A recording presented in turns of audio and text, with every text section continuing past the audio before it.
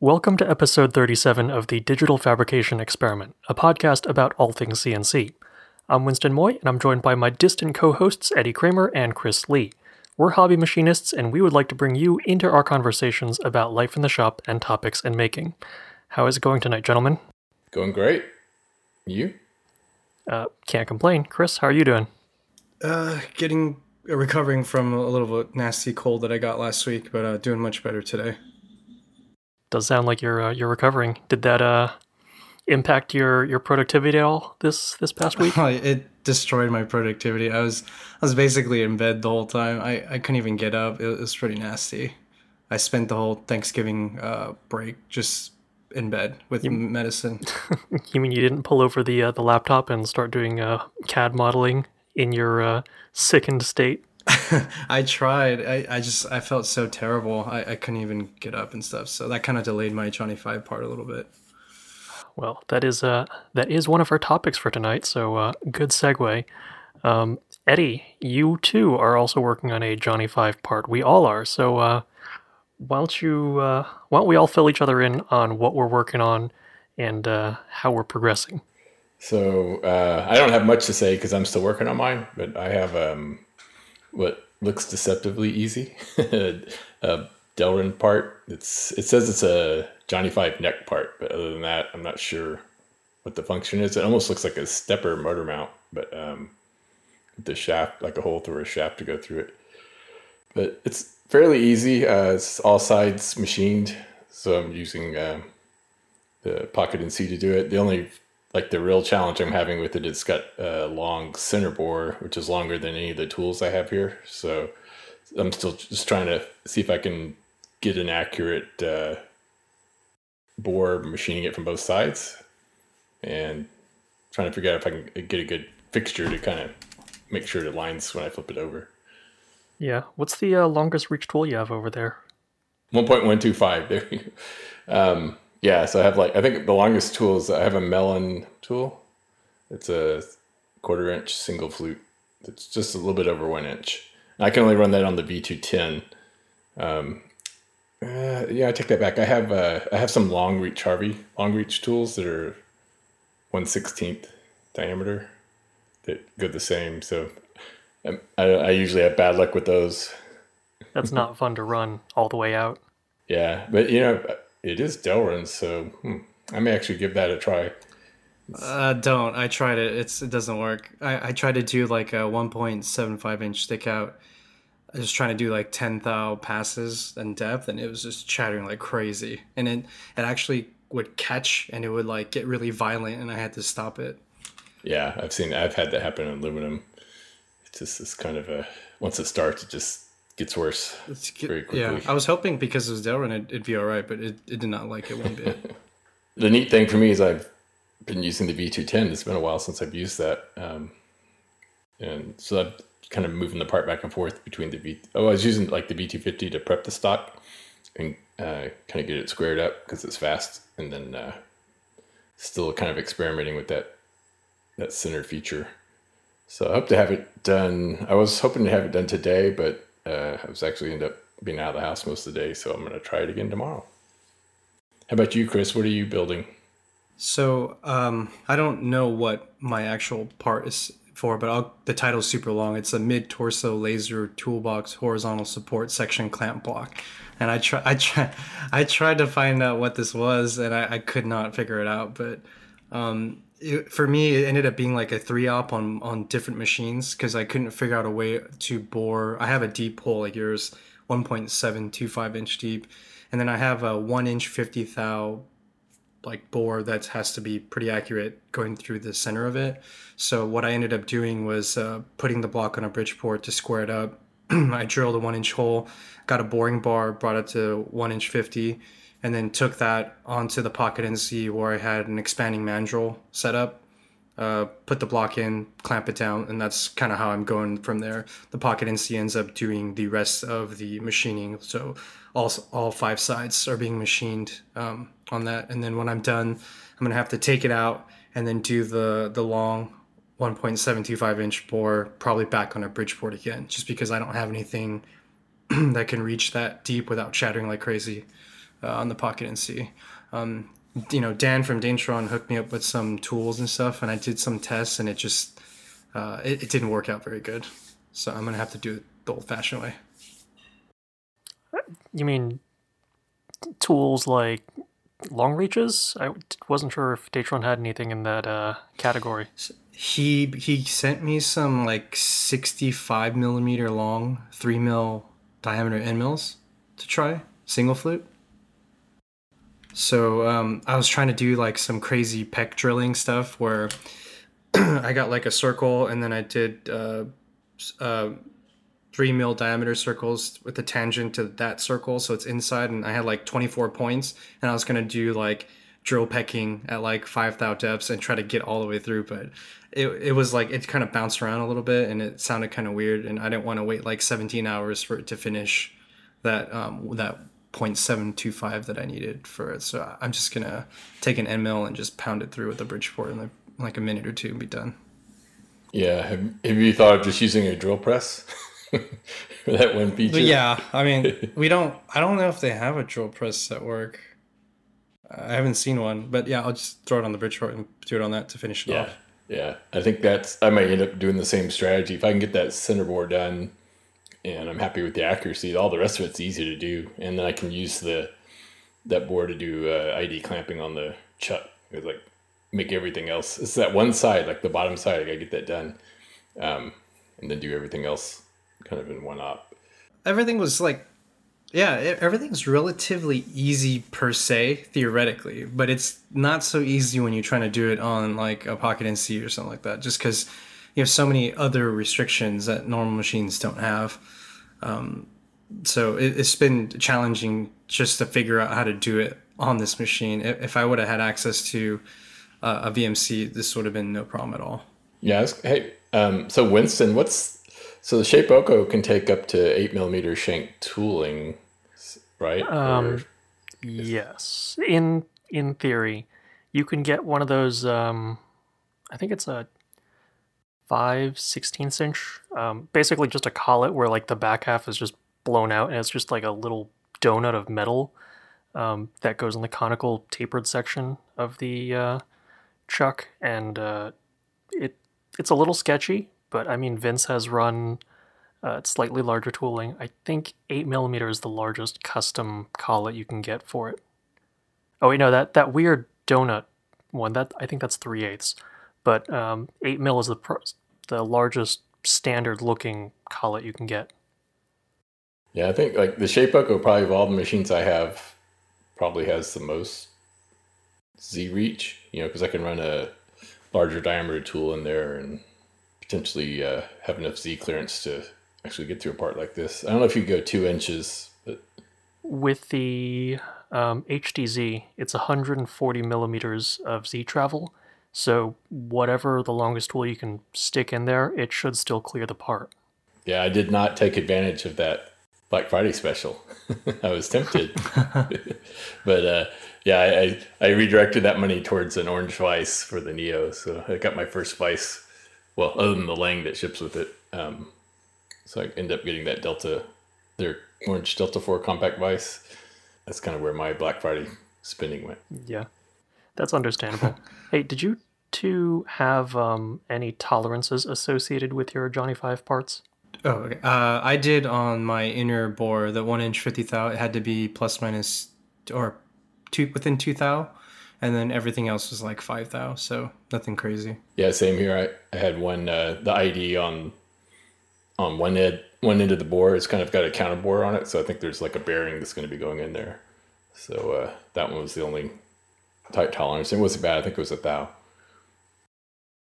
Man, listening to you guys talk about your struggles with deep milling, I kind of feel like I got lucky because You my did. part was it was a little larger than I would have liked, but it ended up being less or having fewer complications than what you guys are going through.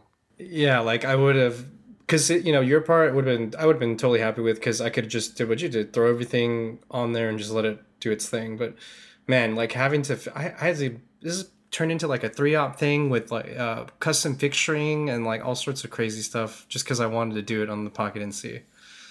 Yeah, you made your life more difficult. For the fourth chair, our viewer, my Johnny Five part was a finger segment for Johnny Five's thumb. So it's basically if you took like a U channel of aluminum and machined it to a certain shape, that's basically what it is. If I had to guess, the original part was probably bent sheet metal, having not looked too closely at the movie, but that's how I would make the part. But it was about I think 3.5 inches long. So it was too tall to stand axially aligned with the B axis. So I had to just basically put it on its side and machine through the slot in it, the channel, which was a little over an inch deep. So that was the only complication I had. But thanks to Chris, I got a custom ground single flute end mill with a relieved shank, basically just destroying a standard 278Z single flute from Carbide 3D. And that gave me enough clearance without any risk of shank rubbing to mill down to that depth. So yeah, from a complexity standpoint, doing it on the Pocket NC was basically just bolt a block of stock onto my custom low profile fixturing solution, and then using my long reach tooling to carve out that channel and machine in the holes through the side and a couple slots and countersinks. But that was after I had already done it on the Shapeoko, because I had a couple minor issues that Pocket NC fixed for me with my 5-axis steel. So I made 2 finger segments first on a 3-axis machine, and that involved, I think, 7 setups. Just because basically every face has to be machined, so you have to reorient the part every single time. And I was just work holding this in a vise as I went along. Hopefully the video will be out, I want to say next week, but yeah, it was tedious, but it clearly doesn't have the same level of headache potential that your parts have. Yeah, I'm glad the relief end mills worked out. I think you took off more than a couple thou, but honestly, it's perfect because there is a little bit of run out on the Shapeoko, the router. It may not be perfectly trammed, so if the end mill's at a tilt, one side is still going to rub. So that just, it gives you a lot of extra room to play with. And I didn't have any worries or concerns about any shank rubbing or chips getting sucked between the end mill shaft and the walls, because I've had that happen a couple times and it sort of just smears against the wall and it's pretty ugly. I had that happen tonight, actually. I had to go in there and pick it out. Found myself really wishing I had my Neo this week. Do you have any ETA on that? Last update I got from them was when I was in New Hampshire, so they were saying December, January, which I have a feeling it's going to be closer to January because of the lead time to make the single phase power supply. And I think it's like 8-week lead time, so I guess it wouldn't really help you to get it sooner, because I guess getting a rigger, electrician, and everything out you need out there on the holidays would be a little difficult. I think it's coming from California, so at least that's better than coming from New Hampshire in January. Yeah, I'm just getting there. So I've been kind of working on like all the little first parts I'm going to be making on it to mount the vise, or the 2 vices that I'll have, and the 3-jaw chuck. I want to be able to mount them on the machine bed to use for 3-axis configuration. So that's been kind of fun, keeping busy. And then I have a training next week. So I don't know if I mentioned that in the last podcast, but I'm going to Zanesville to do some Saunders Machine Works training, fusion and work holding, the advanced work holding class. So that's going to be fun. I am curious to see what lessons you bring back and share with us, since unfortunately I don't think either of us can go. They do that one fairly regularly, so pretty much all you want to learn about Mighty Bites and everything else, Talon grips, all that stuff. That's cool. I'm looking forward to hearing your story about that. So that's pretty much it on the Neo. Hopefully, like I said, January, I think I'll be up and running by the end of the month. Does Datron provide any sort of like like Hello World program or like something you can run like for the first time just to make sure everything's working upon receipt? Just like you guys were probably when you had the brother in the house delivered, you have to wait for, basically you hook up the electrical, you hook up the air, and then you got to wait for the tech to come out. the tech to come up, and I they get to forgot turn. about that process. They do the first turn on and provisioning of the machine. And they'll do some testing and ball bar and all that stuff, leveling of the machine. So Dan's going to do mine. I'm pretty happy about that. Nice. IGS Dan. So that's kind of a special treat. So I had like my first parts once the machine's like mine to do what I want with. Once they're done setting it up and saying it's good to go. I've got like a bunch of 3-axis parts just to, like I said, to get the work holding going, and then my first 4th-axis part might be trucks for my Datron longboard.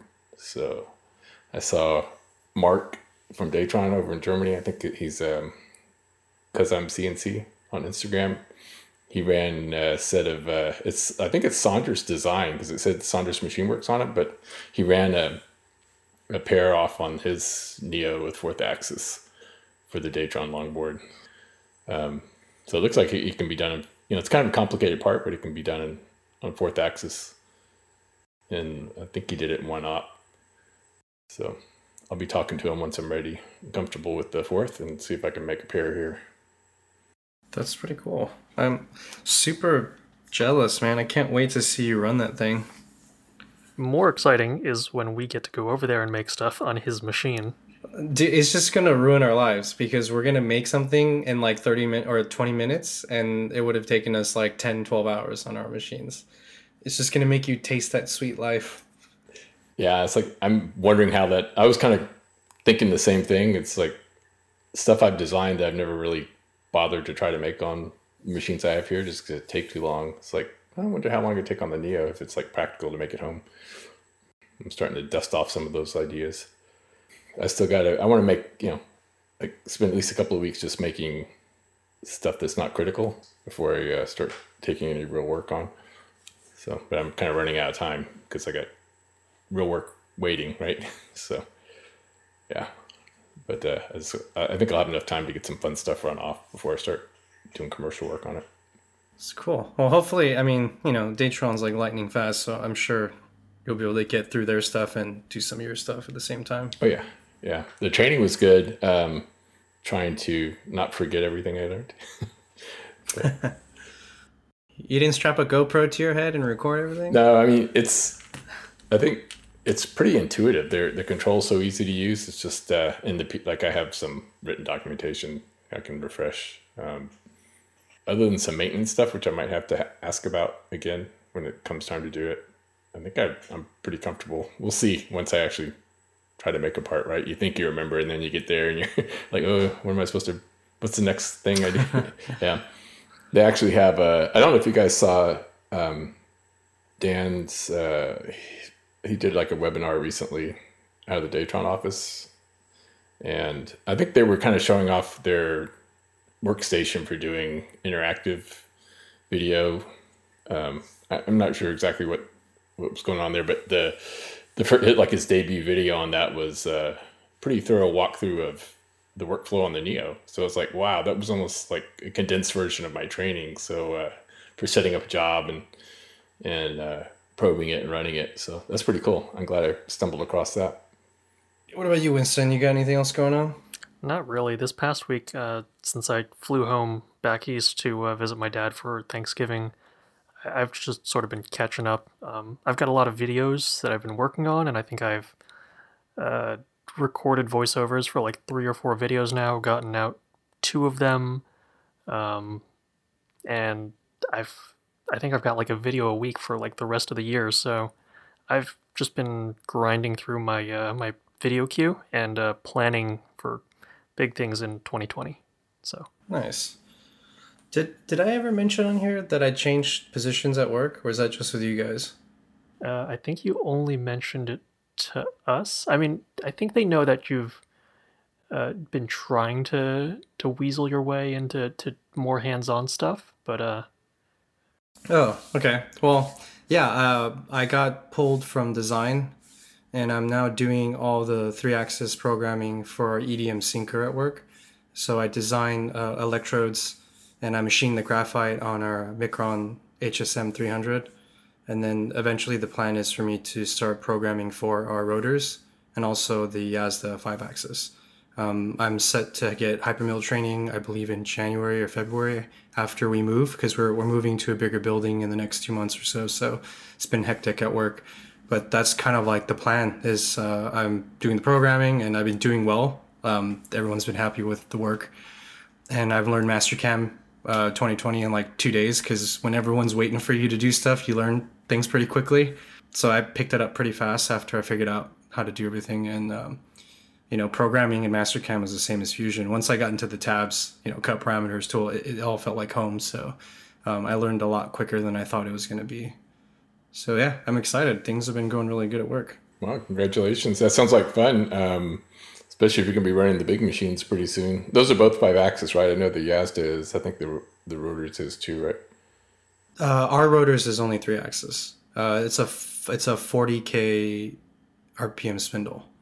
You really don't need multi-axis with like EDM stuff because you can only plunge straight down usually.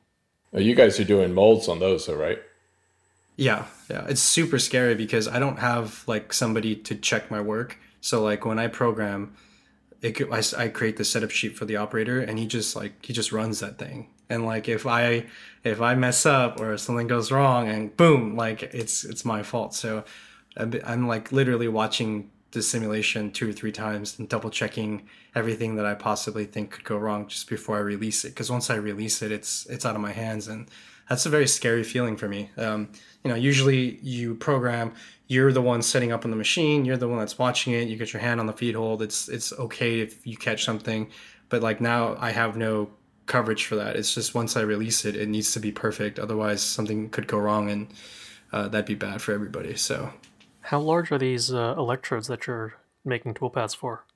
they kind of vary. I made a really tiny one that was maybe like 3/16 wide, and then I made a kind of a big one that was 2 inches wide. It kind of just varies depending on what we're doing. We got a bunch of repair work, so that's been kind of fun because these are molds that we may not have made. So making electrodes for molds, just trying to figure out getting really good with surfaces and stuff, that's been kind of fun. That's something that I've been kind of weak at, so this is the perfect kind of stuff for me to get better at. Yeah, I don't know, kind of varies. And graphite machines like butter, so it's not really hard, especially when you have a Micron to go in there and just do its thing. I don't really need to worry about, you know, speed, feeds and speeds reducing or anything like that. I just kind of go full steam ahead, and it comes out pretty good.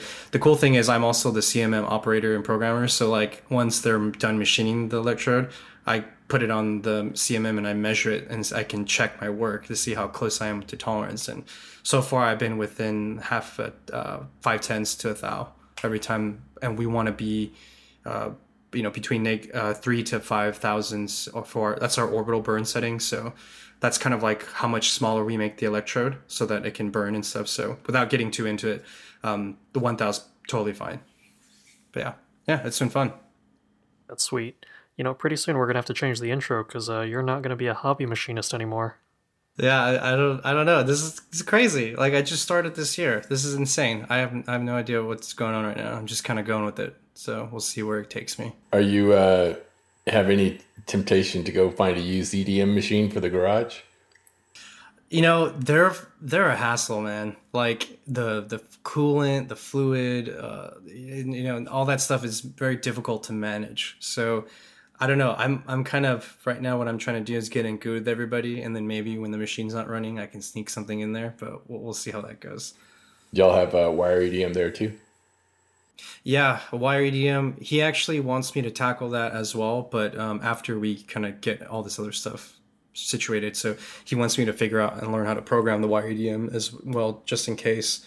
So we have this section of our machine shop which is wire EDM, sync EDM, the graphite, and the Yazda and the rotors. So now I'm a part of that crew, that machine crew. and then I have an operator that works with me, and then I have one other guy that does the 5-axis programming who's teaching me. So the three of us kind of are in charge of running majority of those machines. We have one full-time YRDM guy. So we kind of, me and the other programmer, we program for the whole department now. So we're splitting the work, and he's teaching me and slowly pulling me in to do the more difficult stuff. So it's been good, man. The guy who's working with me, he's super smart. He's been there forever, and really patient teacher. So I'm really appreciative that he's open-minded to teaching me. I know a lot of people sometimes aren't that open-minded, especially when it's like this young 30-year-old kid coming in here trying to like learn everything. So yeah, it's been good. Are you getting to learn any of the automation that they have on those machines?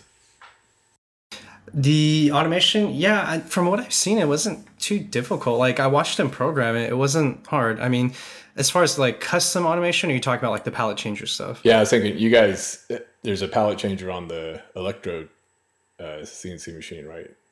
Yeah, it's pretty easy to program. It's all kind of preset in there. We have like a setup routine. You can punch in the numbers and it'll pick up the palette and switch it out. We have plans to open automation department to do maybe 6-axis, like, KUKA robot stuff, UART10, to pull parts off the molds. But I'm not sure how we're going to get there because that's like a whole different thing. We're going to need a whole crew of people to do that. I'm not sure when we're going to start that, but he wants to start getting into that full automation stuff. Basically, we're going to offer turnkey solutions. So we'll buy a new machine, we'll make the customer's mold, we'll put it in there, we'll test it, we'll run it, the parts will be made on it, and we'll basically save the settings, attach the cell for the automation, and then that machine just gets loaded on a truck and shipped to the customer. So then when they arrive, it's just plant it down, hook it in, turn it on, and get going. Because a lot of people have been asking for that kind of setup to buy turnkey solutions because they don't want to install the mold, turn it on, figure it out. Even if we give them a setup sheet, there's still a lot of process involved. So they want to minimize that by providing these turnkey solutions. So that's kind of what we're turning to now. Yeah, they just want to crank the parts out, right? Yeah, they just want to, here's a check, give me the thing that makes this money, and then move on. They don't want to sit there and try to figure it out. So yeah, it's been pretty cool. Very neat. How about you, Winston? Anything new going on in the C3D? Well, I guess I can talk about it here because our audience is pretty small, but for anyone who's visited the forums lately, there is a community contest going on. The theme of this season's contest is to make a tool holder / collet holder, organizer, whatever. And among the other swag prizes that are available, there is also the chance to win one of the new accessories that we're coming out with, which is a tool length probe. So basically, like how the Nomad, you can load in a tool, measure its length, machine something, and then swap in a new tool. It'll remeasure the length, adjust for the Z height difference, and continue machining where it left off. That capability is coming to the Shapeoko. It should make a lot of people's lives a lot easier. So I've sort of just been eyeing that on the side, and I'm just glad that I haven't spilled the beans on this sooner, because with probably one of the most public machines on the internet, there was a good chance that a glimpse here and there might have slipped out, and actually I know it has, but no one's caught on to it and figured out what exactly we were up to until now. So that's the new and exciting thing that's happening right now, and hopefully I'll be able to make some more content showing that off, and yeah, it'll be fun. I saw that contest challenge and I was like, do you remember that thing I made, the tool holder with the rotating carousel? Yeah, it looked like a mini Haas carousel for tools or something. Yeah, I'm definitely gonna submit that. Oh yeah, I remember that. To that contest thing. Yeah. Yeah, it's good. The Shapeoko is getting some love lately. As soon as we had Luke, we just crammed all of our ideas like down his throat and was like, come up with solutions for like each of these pain points, and this is one of the big ones. So I'm excited. I think it really will A, make people's lives a lot easier, and B, also make it just a little more foolproof, because it comes with an upgrade to Carbide Motion. We've updated it so that it will explicitly prompt you to like turn off the router, set the speed, whatever, And so hopefully, I mean, you can't make it foolproof, but I think the net result is going to be just a little better and more user friendly. So we'll see how it goes. It's liable to change, but um, good things are happening. It's very exciting. So I've been doing a lot of modeling this last week in Fusion. So you guys, I guess you guys are kind of up to speed on the licensing changes they've been making in Fusion. I would not say we're up to speed, but we're aware of them because the situation has sort of like it's just been changing every week. Every new update has been like, oh, now you have to do this. Now you have to migrate to a team. A lot's been happening in the background lately. Yeah, and I think there was some hints at Fusion Academy. I think even AU last year that they were going to be paying a little more attention to the license and or enforcing the terms of it, I guess, right? And I think they tightened up the terms a little bit, especially around what's considered a startup. And now there's a pretty clear wall between the free licenses and the paid licenses, and what you can and how those users can interact with each other.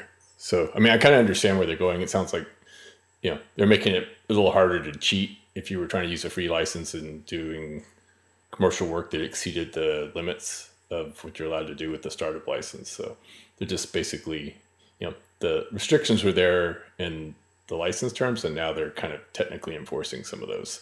So I get what they're doing. I know it's been a source of frustration to some users who didn't really understand like why something that used to work doesn't work anymore, right? Especially the collaboration features.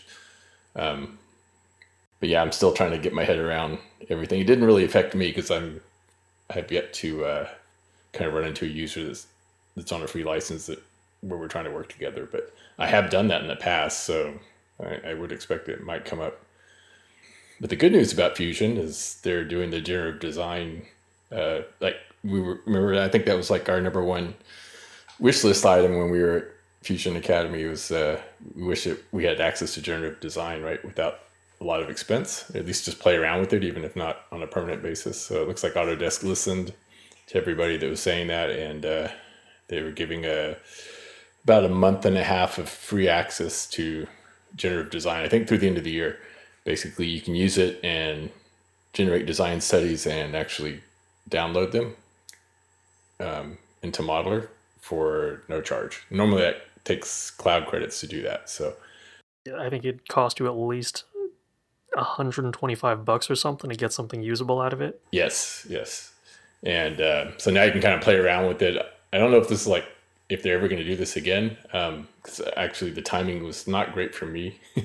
So I don't know if I'm going to try to mess around with it a little bit. I'd actually started to go through one of the tutorials before they even had this free promo that they're doing.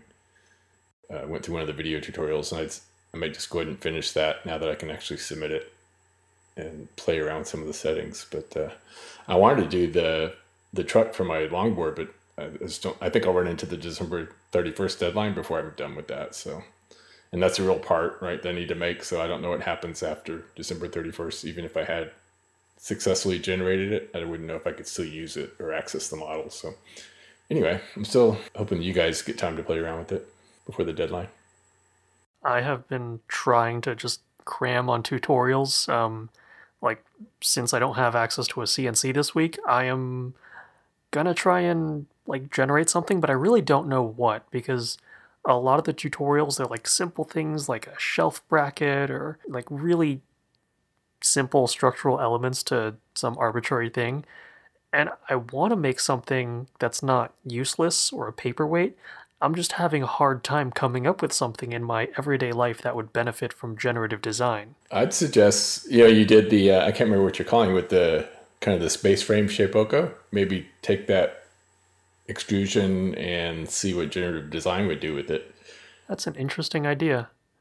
It's especially limiting because I have to work within the volume of that extrusion. So it has to be within that wall structure. Yeah, you can define that. You basically can set like the outer boundaries and no goes up. Yeah, there are keep out regions that you can, yeah. Yeah, and I would just kind of use the edges and thicken them up a little bit and let it go to town on the not the interior but the face. Yeah, I don't know if you'd end up with something a little stronger. You'd have to set all the kind of simulation stuff, the load and all that stuff. I'm trying to recall what kind of load conditions they had. I know you can apply pressures to faces, moments. I'm trying to think of what are some load conditions I can throw onto the rail to simulate like cutting forces. And I think just on the angular faces of the V rails, I can just apply like large pressures, either all pushing axially like in the y positive direction or negative y, assuming the rail is oriented like left to right, axially along x, or potentially the top rail going positive y, bottom rail going negative y, to sort of simulate a moment. But no, that's actually a really good idea, huh?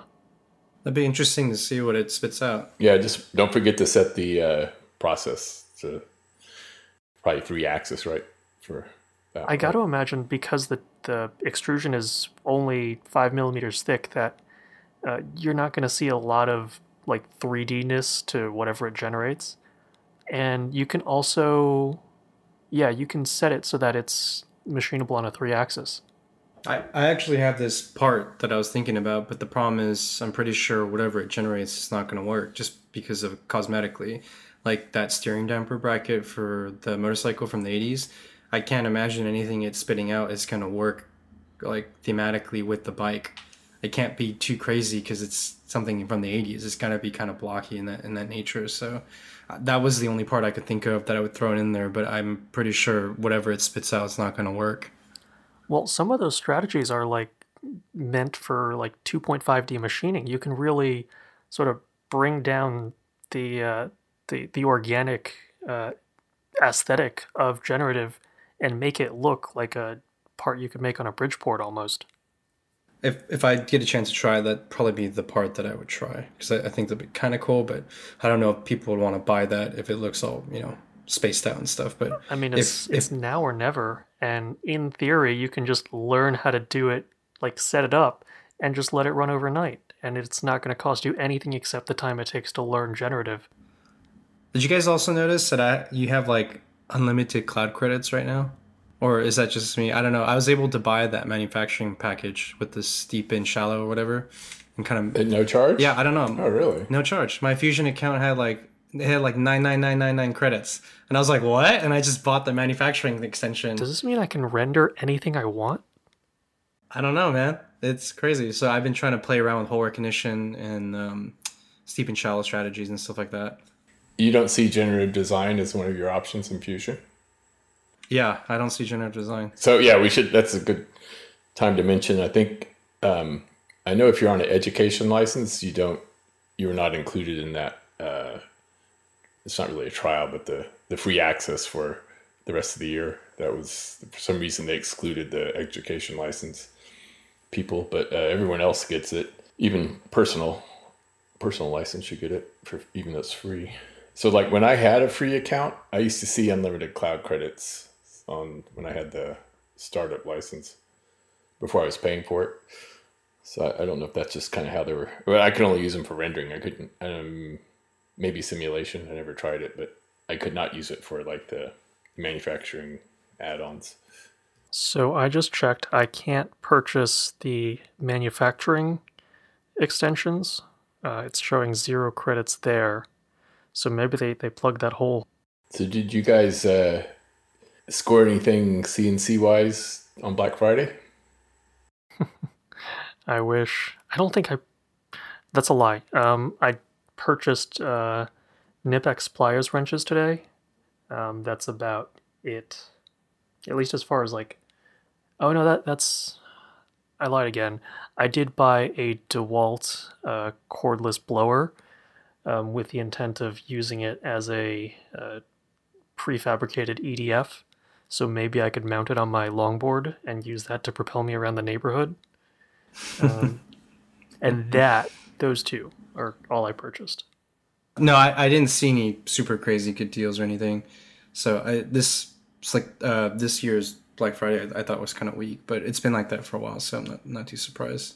Nothing really caught my eye. Yeah, other than the orange vise, I bought torque wrenches, so I got and some Wera tools. Vera, how do you say that, Vera? Oh yeah, Yeah, just slowly increasing my German tool assortment here. that little torque wrench thing has been on my radar though, so you let me know how that goes. Oh, the Sandvik one. Yeah, the Sandvik one. Yeah, I think that I don't know who makes it. It ships with like the bit holder is Vera, so I don't know if that, but that doesn't look like any of the torque wrenches I've seen in the Vera catalog. Yeah, that's the one John Grimsmo. I think he did a video on it or story, but yeah, it's for like it's real small. I think it goes up to 15 Newton meters. It's perfect for the Neo because I have like a 9.5 Newton meter torque limit on anything that bolts to the table. So I wanted to make sure I didn't have a Gorilla wrench end up pulling one of those conicals out of the table. So that's what that one's going to be for. And then I got a larger, just regular, I think a 20 to 100 Newton meter for tightening the vise. Hold on, I gotta convert that to foot-pounds because I don't understand those units. All right, like about 6.5 foot-pounds, 7? Yeah, 7 I think sounds about right for 9.5. When you go to Saunders, Eddie, can you find out if their Fanuc machine runs on a 31i controller? As far as I know, they have a Fanuc machine. It's a Japanese company, right? If it's Japanese, it's pronounced Fanuc. I don't understand the Fanuc. Wars have started over that. I know. I don't know, but Japanese pronunciation is Fanuc or a Fanuc, whatever. 31i. If they happen to have that, let me know. Or if anyone listening has a controller or has experience with this controller, please message me because I would love to talk to you about it. And I want to learn the controller, and I would pay to fly out there and shadow somebody or whatever it took. So that would be Instagram DM at chrislee.design. Yeah. Or any one of us and just forward it to me here. Yeah, text me the info and I'll ask when I'm there. Yeah. See if that's what they're using. I think right now they're dealing with the spindle issue on the Robodrill over there. Yeah, I saw. So I think, yeah, it's been kind of a quiet, I actually stayed out of the shop for Thanksgiving for a few days, spent some time with the wife and just relaxing. So today was yesterday really was my first day back to running Johnny 5 parts. Oh, Chris, did you ever end up, do you still have anything that you're trying to make before the Star Wars premiere? Because I know you backed off on the lightsaber. Yeah, so I have all the stuff. I'm ready to go. The time thing and everything didn't work out. So I'm probably end up not making it in time, but I'm still planning to go forward with it in the future just because, who doesn't want to own a lightsaber that turns on and makes noises and stuff. So what I've discovered, though, it's starting to become less and less CNC, and it seems more like fabrication stuff. There's a lot of just cutting and grinding and like that, and it'd be more work for me to try to fixture that onto the Pocket NC because it's like a 4-inch tall cylinder.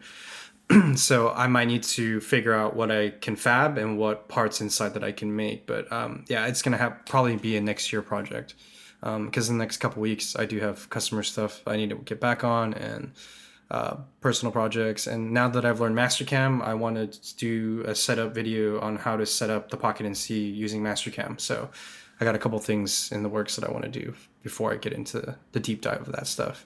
But I've already committed to, after I finish this little section of client work, I'm going to take a large hiatus for a while from any personal client stuff, not the other thing from Pocket NC, but anything that's from Instagram. I'm going to stop because I need to get back into making my own stuff and doing the things that I want to do. So I'm looking forward to making all the things that I've talked about. And we got a lot of work holding stuff to make for the Pocket NC between the three of us. So that's definitely on the first agenda for me, because if we had better work holding, I wouldn't have to go through all this trouble of making all these weird custom fixtures and stuff. So it's something we should talk about later. Yep, and also Nomad stuff, like the coolant kiddie pool, and also the vacuum table. So many, many projects. Hey, Chris, do you have access to a mill turn machine or even a lathe with live tooling? Those don't have live tool, or they don't even have they don't have even a live center or anything like that either. So They're just chuckers. they're just chuckers. Yeah. Well, what were you gonna like? If he did have access, were you gonna try and get him to make something? Like, what was your angle? On the lightsaber, like, it seems like that could, if you had live tooling, you could do a large part of the main body with that.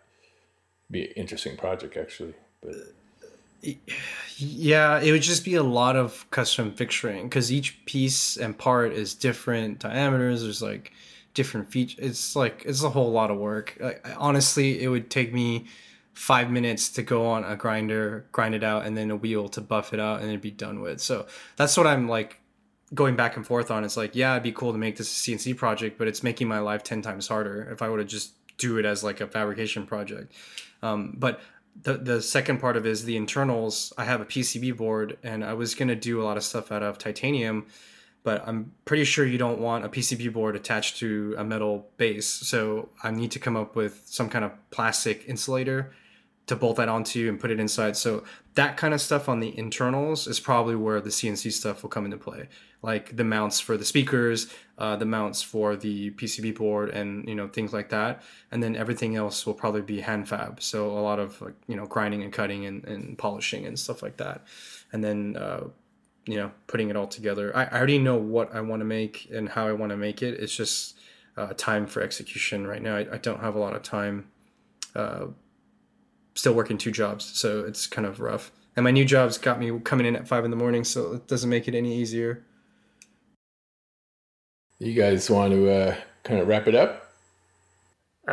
If we're wrapping up, I would like to just throw out a plea to anyone who's really good with fusion posts, because Chris and I have been having some Pocket NC issues, and the condition that I found that triggers a failed post is a toolpath that starts. So, like, assuming you have, like, let's just say you have a pyramid on the rotary axis table with the pointing like in positive Y.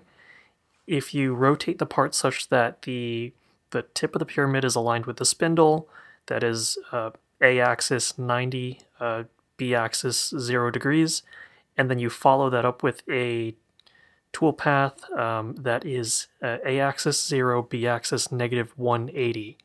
I found that consistently causes a failed post, and I think the behavior, it seems sort of like a virtual gimbal lock condition, but I am not sure how to trace that. So if anyone out there in the community is really solid with fusion posts and can sort of take a look at this, let me know. Yeah, like basically if you're looking at left, top, and right, and you're trying to mill something on the left side and then go 180 to the right, it'll lock up. But if you add an into Winston came up with this fix where you do like a facing operation in between the two ops so that you're doing it from the top. So then the spindle goes left, top to right. It's only traversing like 45 degree at a time. If it tries to go 180, it just like it errors out. But if you put in a fake toolpath in the middle to help that transition, then it'll smoothly go through the 3. So if anyone can figure out how to manipulate the post so that it doesn't lock up when it's trying to traverse 180 on that axis, on the A axis specifically, that'd be cool. Because right now I'm putting in all these little fake facing operations in between to make it happy, just to get through the work. So it's not the limit that's in the post, like there's a post setting on the Pocket NC post for the A axis. It's like trying to do a move it can't do when there's other moves it can do. So it's just a way of telling the post like, hey, don't try to do this, go turn around this way and you'd be fine. Like it's like the Pocket NC is trying to do a U-turn when it can make a right. I don't know why it keeps trying to do the U-turn when all it needs to do the short right and it'd be fine. So it's just a parameter, yeah. And it specifically centers around, I think, the A-axis, right, Winston? I think that's the one that gives me problems. Yeah. Small stuff. I mean, Winston bailed me out though, because I was that thing was like killing me, man. Like I had to break up my posts into multiple toolpaths, and then he came up with that like fake little toolpath to do that, and it worked out so good. So I have a template of it now. Anytime that it gives me that error, I post the template, I move it in front of the error, repost it again, it tells me another one, and then usually 2 or 3 times, and then that's it. Or now that I'm aware of it, I'll just reposition my toolpath so that it never transverses 180. It just goes from left top to right and to back, so it goes in a nice little circle, and I've been getting away with that as well. And passing through like a manual G-code operation doesn't work because I think it is a pass-through. The post processor isn't aware that the machine orientation has changed, so when it tries to post the toolpath immediately after your inserted G-code, it's still calculating it as though it were starting from the previous toolpath. So it still runs into that gimbal lock condition. I tried to stitch 2 separate toolpaths together as well, and I didn't have good luck with that either. Yeah, the thing I was thinking of is that maximum A-axis change parameter, but that just controls whether it goes back to the home position before the A-axis move, like a safe goes to the safe position. Yeah, and I've cranked it up to 135, and that hasn't helped. So yeah, if you guys, if one of you guys would send me a project that generates that issue, I'll take a look into the post. I have just the one for you. Did you already send it, Winston? Yeah, I passed it off to the Pocket NC team, and they said try throwing it to the forum to see if anyone can figure it out there, and they'll try and talk to their person who does the post. So the community will figure this out. But yeah, this is definitely on the Fusion 360 side. Okay, interesting. You guys have anything else you want to talk about? Next time we meet, I should be back from Zanesville. Yeah, should be a good trip. Yeah, I hope you get to lay hands on Johnny 5. Partially assembled Johnny 5. You might see my part there too. I think I saw my envelope in the pile of things to unbox. Did you guys see the Kern part that they did for Johnny 5? Oh man, that was insane. They're still posting some of the machining video up there, but I think I don't know when I'm sorry, they're posting on Instagram. I don't know if the YouTube video is out yet. I think so far that's like the most complicated piece I've seen coming in for Johnny 5. I'm glad they gave it to Kern. I feel bad, I watch that and I'm like, can't complain about my part. Well, hey, look, you want to give me a Kern? I'll take care of that part too. No problem. It's all relative. I'm pretty sure if I had a Kern, I still couldn't have made that part. Yeah, they did a great job on that. Hopefully, I don't know if it'll be there. I'd like to see it in person if it's there by the time I get over there next week. So I'll try to get some pictures of it. I think it says I know they really finished it well, so it's one of those things you probably don't want to touch. Right? This mirror finish.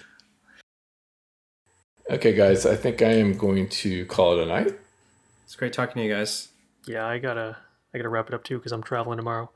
But we'll talk about that when I get back. Sounds good. Good night, guys. Good night. Have a good one.